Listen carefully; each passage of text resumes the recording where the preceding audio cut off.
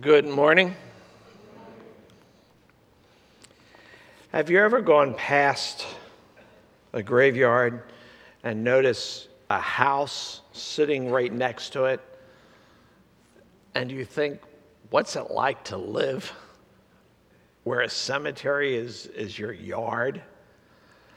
Most of us would think that would be kind of a morbid way to live, and yet I think the preacher, who is the author of Ecclesiastes, is what he calls himself, the preacher would probably say that's a good place to live, because the preacher keeps bringing up death a lot in this book.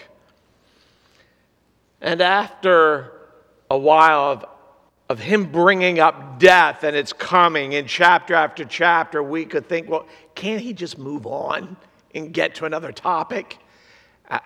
And yet he won't, for the simple reason that death is not going to move on. Death is actually moving to us. And the preacher wants to serve our souls well.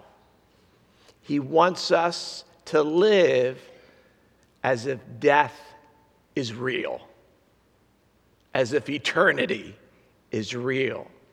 And so I would ask you, you know death and eternity are real, but do you actually live in any specific ways that show that you believe these really are the great realities ahead of us? As we see in the passage, the preacher wants us to see that death is our common as well as coming experience. Regardless of how we live, our life will end in death.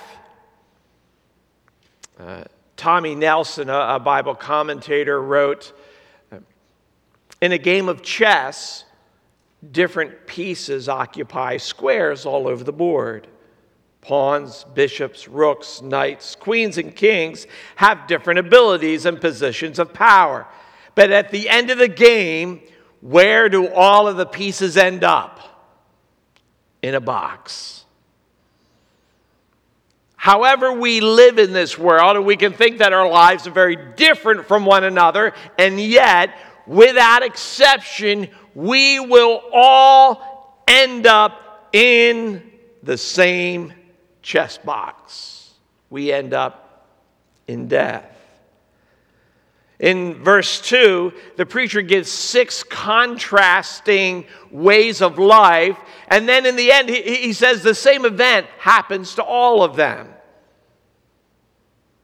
And at the end of verse 3, we see that this same event is death. He says whether you're righteous or wicked, whether you're good or bad, clean or unclean, meaning that ceremonially before your God, how is your heart?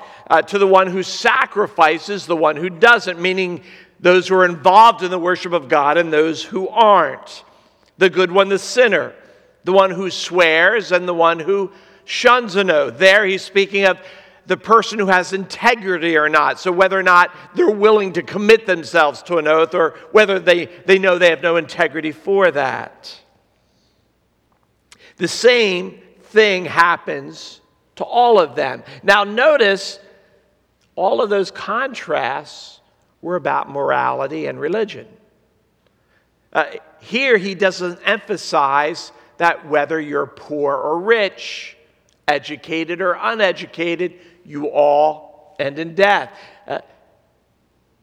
He makes that point in other places. Here, he talks about whether or not you're a religious person, whether you're active in the worship of God, whether you're an evil or a righteous person. You still end up in the same chess box. Now, many people would agree with the preacher in that.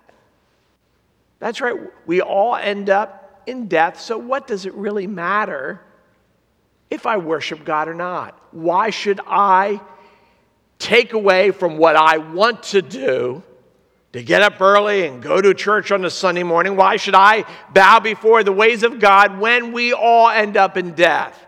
And so much of the world would agree with that contrast. And so they agree with the preacher in verse 4 that it's the living who have hope. The problem is they agree with the preacher's sentiment for the wrong reasons. Most people think that, yes, there is hope in being alive because as long as you're living, you can do whatever you want. And so the hope for most people in living is, I still get to do what I want to do. But that's not why the preacher makes his point here, that there's hope in living. He says the hope in living is so you can prepare for death. Verse 5. The living know that they will die, but the dead know nothing. So what is the hope that the living have? It's what they know. To live and know that death is real means you can live preparing for what is coming. And that, he says, is where hope is found while we live. If we are using the time we have to prepare for what cannot be stopped, that death is before us. For the world that thinks that hope is in doing whatever we want, the problem with that, he points out in verse 6, is when we keep living for what we want now, we're just gathering more and more of what will all be lost. Verse 6, their love, their hate, their envy, they've all perished. All that we get worked up about, and we can get worked up about things. We can get excited for things. We can get angry about things. So whether you're young and you're starting to think about career and that's opening up and you're excited for your career path, whether you're working on your dream home and making life as comfortable as you can, whether you're dreaming, envying those who have reputation and are well known, recognized, and that's where you want to be. Or maybe life for you is about an injustice being done in the world or to yourself, that what you get worked up about is how people have hurt and offended you. There are a lot of people in the world that their main reason and focus of life is what has been done against them. And the preacher says there are all sorts of things that you can get worked up about. Love, hate, envy. And he says, what happens to all of it? It perishes. Everything you're worked up about, wanting to get, everything you're angry about, everything that offends you or you feel is important in this world, it all ceases. Think about the proverb that the preacher uses in verse 4 when he is speaking about the living have hope. Then he says, because a living dog is better than a dead lion. Now we need to understand what that imagery meant at the time that he wrote this. A lion is powerful and majestic. A lion in the ancient Near East, where this was written, often was the symbol for royalty. A dog was not viewed the same that we do in the sense of a beloved pet. One of our neighbors recently went to Disney, and the wife was not only talking about where they were staying when Debbie asked, she started talking about where their pet was staying. Their dog was going to an official Disney resort. And she was describing where the dog was staying, and there are all these upgrades you can make so your dog's stay at Disney is more enjoyable. You can pay for extra time, better food. You can have someone come and read stories to your dog. and many other sorts of wonderful things, which I'm sure their dog greatly enjoyed and appreciated. That's not the picture that the preacher has in mind. The dog here is not the beloved pet. Think if you have ever been in a third world country, if you've been on one of the mission trips to Guatemala, mangy, scrawny dogs are everywhere running alongside the road. You see them wherever you go. And that idea of these mangy, scrawny beasts that are just trying to get whatever they can, seeming to live on the edge, that's the picture he has. And he says that lowly dog alive is better off than a dead, majestic lion. Why is the dog better off? The dog can live. The dog has hope. Because all of the beautiful, wealthy, powerful, and envied lions in the world all end up in a place that's not very enviable. All of the lions end up dead in the grave. And so the beautiful in our world, they wither. The athletes get cut from their teams. The famous are forgotten for the latest person who wants to be well known and push them out of the way. And the rich come to a point where they can't buy one more day of life. And so he wants us to think about what is valuable, and it's not what we see it first in the world. Everyone wants to be the lion. No one wants to be a dog. But if the dog's living, he's got the advantage. So the point is, if you are living, you have hope. But don't miss the importance of that hope. That hope is in knowing death is coming. And if that's not your hope, you're just going to end up where the lion was. You're going to end up in the chess box. When we live in preparation for death, then we can live wisely. And as he shows us, we can live well. When we live in preparation for death, that's wise because death is coming. You can mentally or emotionally try to push death out of the way, but you actually can't push it out of the way. It's impossible to push something out of the way when every day it's closer to you. You're ignoring the elephant in the room, that death today is closer than death tomorrow. And when you get home for lunch, know it's closer than it is right now. So death is coming. It cannot be brushed aside. And so death really is a greater reality than your life now because death lasts longer. Death has no end because death introduces us to eternity. Death is coming. Death is the greater reality because it lasts longer, but there is a more pressing reason to prepare for death. And we could miss it in this chapter because it comes right at the beginning in verse 1. He says, I've laid my heart, I've examined this, and this I know. All things are in the hands of God. All deeds are in the hands of God. Death is a pressing reality because death is what brings us before the presence of God. Now, in one sense, we're always in the presence of God, and we should live in that way before the face of God, God who is always here.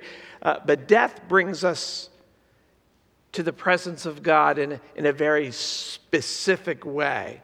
It brings us before God in his role as judge. It brings us before God in terms of accountability for our life. All deeds, the preacher says, are in God's hands. All deeds, no matter who the person is, whether it's evil or good deeds, all of it is in God's hands. That means God is the main character of our life.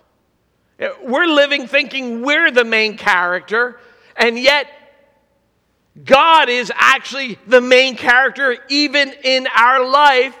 We may not be thinking of him, but every deed, every event, every moment takes place within God's hands. He is ruling over it. He is holding it. He stands at the end of it. It's all coming to him. That makes God the main character of our life. And so instead of measuring everything by our own sensibilities, how we want to value things, to be wise is to measure life by the sensibilities of God, because God is the one before whom we will stand. Everything is headed toward that moment when we are before God, who is judge of everything, every person, every event. God is the one to whom we are accountable. And that's the conclusion, not only to this passage, it's the conclusion to the entire book. The end of Ecclesiastes is this way, chapter 12, verse 13 and 14. The end of the matter, all has been heard. Preacher says, I've told you all I have to say. Fear God, keep his commandments, for this is the whole duty of man, because God will bring every deed into judgment. So when he says in verse 1 of our chapter, all deeds are in God's hands, well, what does that mean? Here he says, every deed is under God's judgment. Every secret thing, whether good or evil. So the preacher keeps bringing up death to us. He doesn't let the issue go. Because his motivation is he wants to serve our soul. He wants to protect us. He wants to help us. And he keeps bringing up our death to us because of what is true of us. For back in the first couple verses of the chapter, when he gives those 6 contrasting ways that people can live, and then he tells us in verse 3, and all the hearts of the children of men are full of evil. So people can live in all sorts of ways, and we can call them good or bad, righteous or evil, but he says, really, in the end, everyone's heart is evil. The reason is because everyone on the face of this earth, at some point in their life, they are in the midst of cosmic rebellion against God. It's not just rebelling against something God has said. We are in cosmic rebellion. God, who is the eternal being, who in the midst of nothingness but himself spoke. The world came into existence. He designed us out of his heart and mind and made us to be. He gave us himself. He gave us this world. He gave us his rule. And we have pushed God away. We have claimed Godship for ourselves. We have sought to be what we want, live as we want. And that is cosmic rebellion. And we can say this person is better than the other, and he's good and bad, and he's a great neighbor, and he's a lousy neighbor. But before God, we are all rebellious people. Because we're all sinners. And God is extraordinarily, perfectly, absolutely perfect, righteous, holy. And we've just pushed that aside. And we've just claimed for ourselves, we're going to rule. And God, you're just going to have to respond to that. So God will. In his perfections. It's not the meanness or the harshness of God that brings judgment. It's the beauty and the glorious perfections of God that must respond to sin by holding it accountable, by bringing what it deserves. The Bible describes that as the judgment of God, as the wrath of God, as the vengeance of God. But God will hold accountable all deeds, every sin.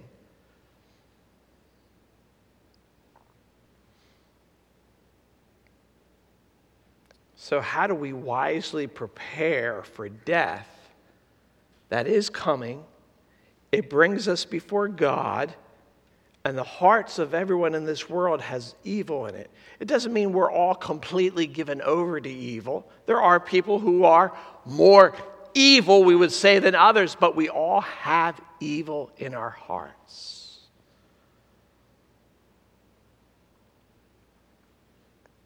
And so how do we have hope in being alive and preparing for death? Well, the hope comes, the wisdom comes, not by guessing our way through this. Oh, what do I think God would want? What do you think God would want? It's not by our guessing or asking each other. It's by going to God and finding out, well, what has he said? What has God said is his view. And what has God said is the answer. Wisdom is preparing for what is coming, what is in God's hands, by finding out very simply what has God himself said. Romans 6:23. God says the wages, the payment, what sin deserves is death. Death of our body and death of the wrath of God against us. However, the free gift of God, he goes on to say, is eternal life through Christ Jesus our Lord. So what has God said about death that we should know? God has said that death is because of sin. And there's an accountability that will take place, and I cannot change that. I cannot back away from that. I cannot brush it aside because I am perfect, holy, just God.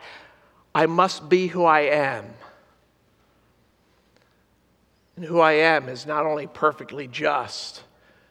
The heart of God is filled with grace unimaginable. And so to us who are filled with cosmic rebellion, the perfect God makes a gift for us. He gives us his Son. The eternal Son of God enters humanity, becomes a man for one specific purpose, that in his humanity he could go to the cross and die and take humanity's guilt upon himself. And so Christ came, God became man. And he died on the cross, and we know he completely paid for the sin he died for, because the one who died for sin came out of the grave. There was no more hold on him. The debt was paid. His resurrection shows what he has accomplished. And the Bible says, whoever will call upon the name of the Lord shall be saved. Quote, unquote. So what does God say about death? He tells us why it's there, what is following it, and he has a real hope for us. Not what we can do. It's will we trust in Christ who has done it all. He has come. He has died. He has been raised. He has ascended. He does reign in glory. All of this has been done. It's been finished. There's nothing that we have to do. There's no goodness we add. There's no ceremony we go through. We come to Christ who has done it all, and we say, would you save me? Because I need you to save me. Would you forgive me? I know you have forgiveness. You died for sin. Would you forgive me? I know you have life because you came out of the grave. Would you give me life? Can I have life with you? And his answer will always be yes, fully and forever.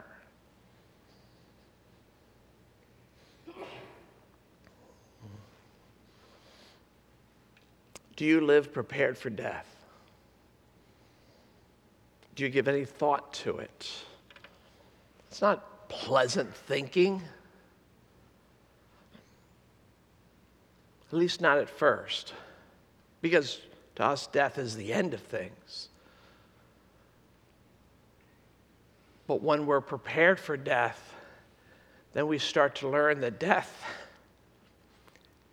is only the end of all things evil, and all things harmful, and all things sorrowful, and all things painful. Death is the end of what is not in harmony with the person of God. And eternity for those who trust him is filled with everything else, all of the goodness and grace of God. Are you willing to think about death that's coming, to prepare for it so that you can live in hope? When we're prepared for death, the preacher says, then we can truly rest in the rest of life to come. We can take joy in life to come, even though the world is a messy place and it has lots of sorrows that it throws at us. Underneath it all, there can be rest of soul, even in this brutal world, when we're prepared for death. And so that's where he takes us in verses 7 to 10. He brings a kind of a conclusion to those who have hope in death, those who are living in preparation. He says, verse 7, so go through life, eat your bread with joy, and drink your wine with a merry heart. Why? Because God has already approved what you have done. He is speaking here to those whose heart and life is right with God, those who have trusted in the Lord Jesus Christ, those who are aware, as he says at the end, that we are accountable to him, those who are aware, as he says in verse 1, that we are in the hand of God, those who see clearly by the grace of God. He says we can eat our bread with joy and drink our wine with a merry heart. Life can have rich goodness in it. And then he gives us 3 different ways that can be. It's his advice on how those who are prepared for death live well in life. And the first is to celebrate grace in verse 8. David Gibson, a Bible scholar, says that Ecclesiastes teaches us that life is gift, not gain. A couple times in the early chapters of the book, he brings up, what do you gain by all that you're searching after? The point is, life is not gain, what we're grabbing. People live that way, but life actually is gift. Life is God being gracious to us. Life is God gave you life. It's that God gave this world, that God gave you the capacity to live in it, enjoy it. And when we mess it up, God gives life eternal. Life is meant to be seen as gift, not as gain. It's our orientation of how we see where things come from. And what does it mean to step into enjoying life? It's not trying to gain it all. It's enjoying the gifts God has given. And so he says in verse 8, let your garments be always white, and let oil not be lacking on your head. Culturally then, a white garment would be what you would wear for a festive occasion. And you would also anoint your head with oil. That was part of the process of getting yourself ready for a festive event. But we also know that throughout Scripture, white symbolizes righteousness. And that oil on the head is used to symbolize the Holy Spirit. And so together, he's giving us this picture in earthly terms and in what we see spiritual terms, that we're invited to celebrate the grace of God to us. For you are in white garments and the Holy Spirit is upon you. So dress yourself in what God has done. Celebrate the graces of your salvation. You live in hope, preparing for death. And so you can live celebrating the graces of God. That you can live now celebrating that every pain and every hardship and every disappointment and every scar will be removed completely. Every regret, every failure just will be washed like the ocean at the beach every morning. It looks like no one was there the day before. We celebrate God's grace because it makes not things better. It makes all things perfectly good. We celebrate knowing that in Christ you are a joy to God. Have you ever been willing to really embrace that as a believer you are a joy to God, that He delights in you? You know, we talk about, oh yes, God loves me, but then we're not willing to truly accept that God's heart rejoices over us. As if our love is better than God's. We rejoice over those we love, but God couldn't rejoice over me. But not only could, He does.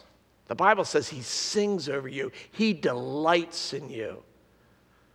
Is that something to celebrate? Is that something to begin your day lifting your heart from its discouragements by reminding yourself how God really thinks about you?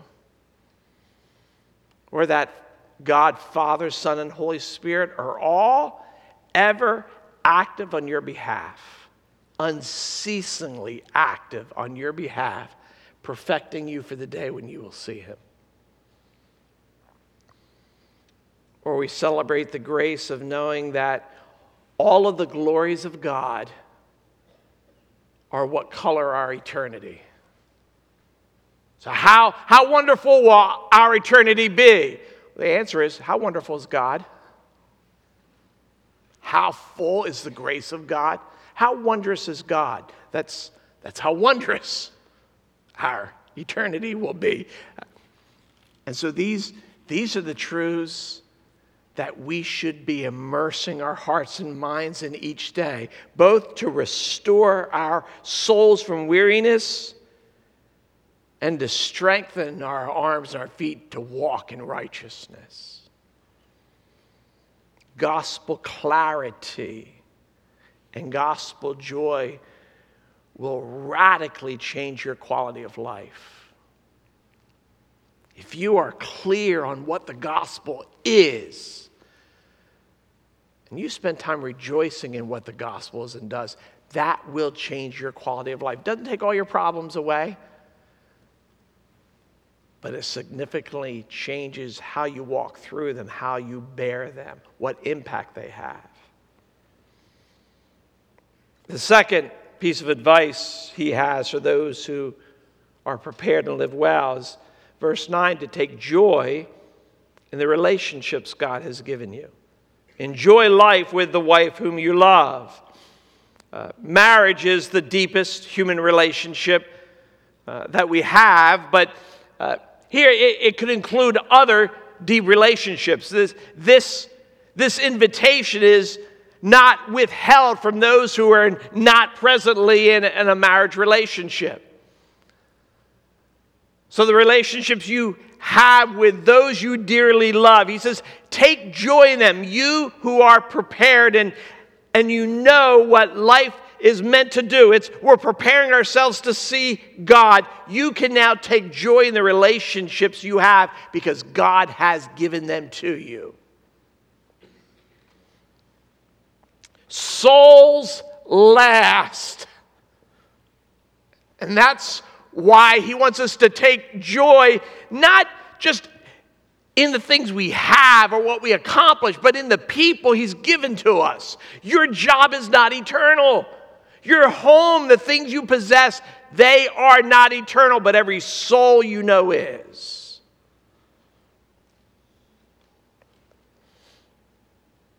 So the investment we make in relationships, that's important.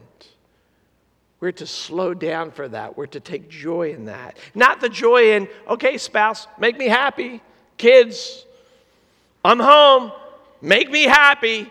The joy we're taking is not the joy of those who know me, you need to now make me happy. It's what biblical joy is, which is when we see clearly God's role and our role, and we are living appropriately, worshipfully for God. We're understanding that he has given gift to us, that we live to serve him.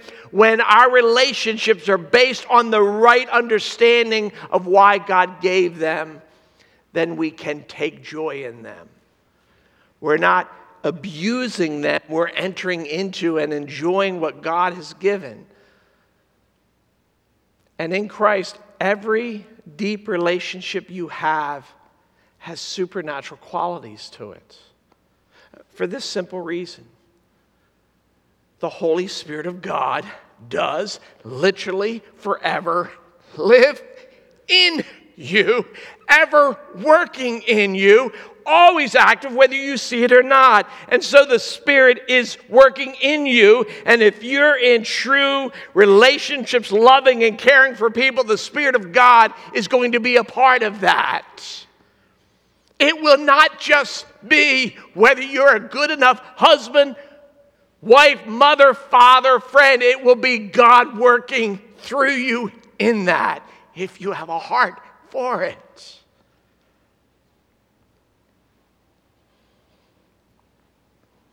Every person that you have a relationship with desperately needs gospel encouragements. Every person you know is wearied and scarred, and every believer you know at times wonders, is God just completely turned off from me? Every believer you know gets forgetful. Every believer every person needs gospel encouragements. And that, if that's what it means for you, above all things, to be a husband or wife, parent, friend, what blessing you are to the people in your life. when the heart of your relationship with them is what Christ is to you. And so our joy will be what we receive and the impact we have. We lose much delight in life when we minimize community. It's not just being even physically with people, though that's important. We have these now. So, I talk about watching a football game with my son, which means the TV's on and you can do that for hours and have no engagement whatsoever and think we just did something together. And we didn't at all. We were just in the same room, almost unaware that each other was there. And so that it's more than just physical proximity. It's actual. They used to call it conversation. Listening. Old-fashioned words for it. The library probably has books on this, so we don't forget. But there is a third advice that he gives those who are prepared to live well. We take joy, we celebrate in grace, we take joy in the relationships God has given, and we take joy in our labors. Verse 10, whatever your hand finds to do, do it with all your might. Now, whatever our hand does, it obviously could refer to our job, the work that we do for the most of our day. But it's not just limited to your job. It's anything you are involved with your life. It could be how you serve in the community. It could be how you're involved serving your church, how you're engaged with other people. That what you do, he says, labor joyfully in what you do by doing your best in it. And we have to remember the context is always, what is God fearing? Even if he doesn't have that phrase in the sentence, that is the orientation that the preacher has. That's the purpose. That's what he's directing us to. He's said it many times. We are to be those who fear God. If you fear God, it goes well with you last week. If you do not fear God, it does not go well with you. So if you want it to go well in your work, you fear God in it. You give your best. You show up as a person of integrity, as a person of graciousness.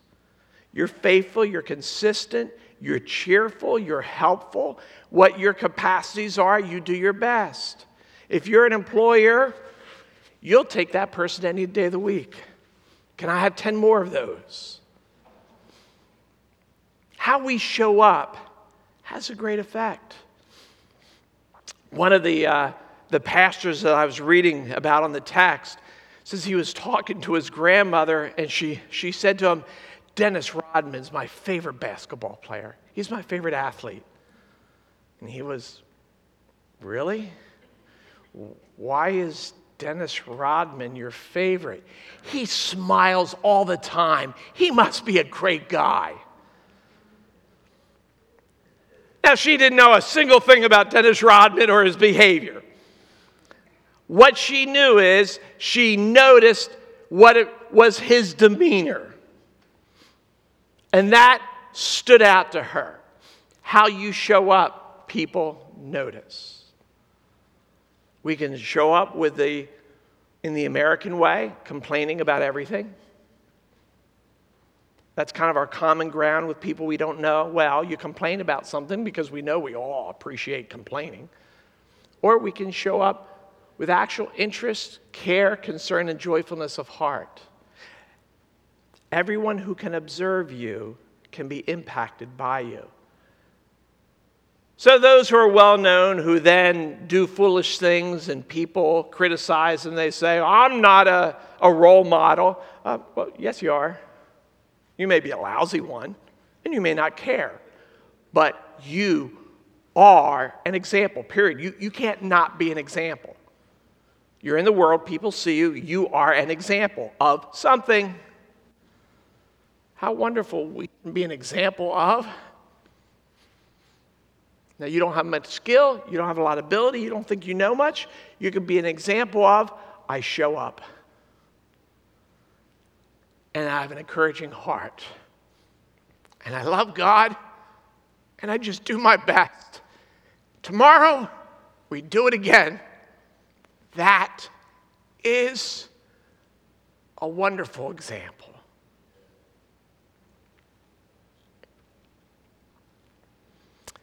God created you.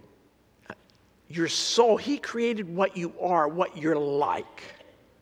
Everything but your sin. He created you to be in this world where you are in this time.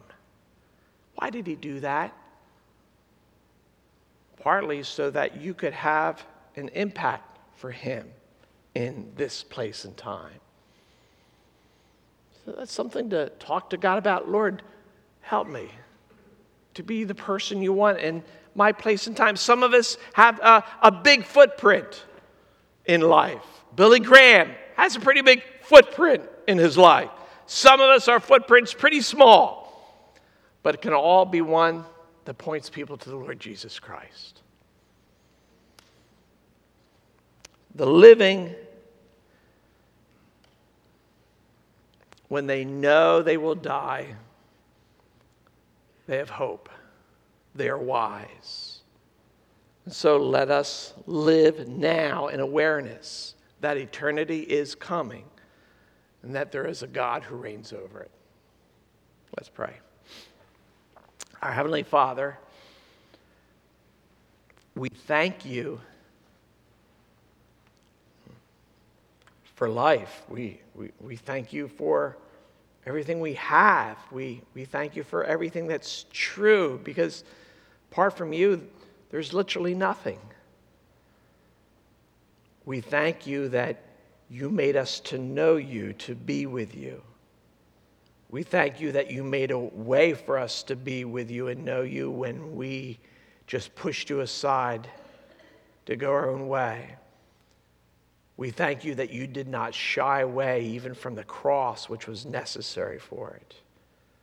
We thank you for your word before us, and we're asking for grace, your intervention and touch in our hearts and minds to see what does it mean to be prepared for death and eternity. What does it mean to live well now? We need to see it. We need to understand it. We need help to stay at it. And for that, we need grace. And because of the cross, we come confidently asking for that grace. In Jesus' name, amen.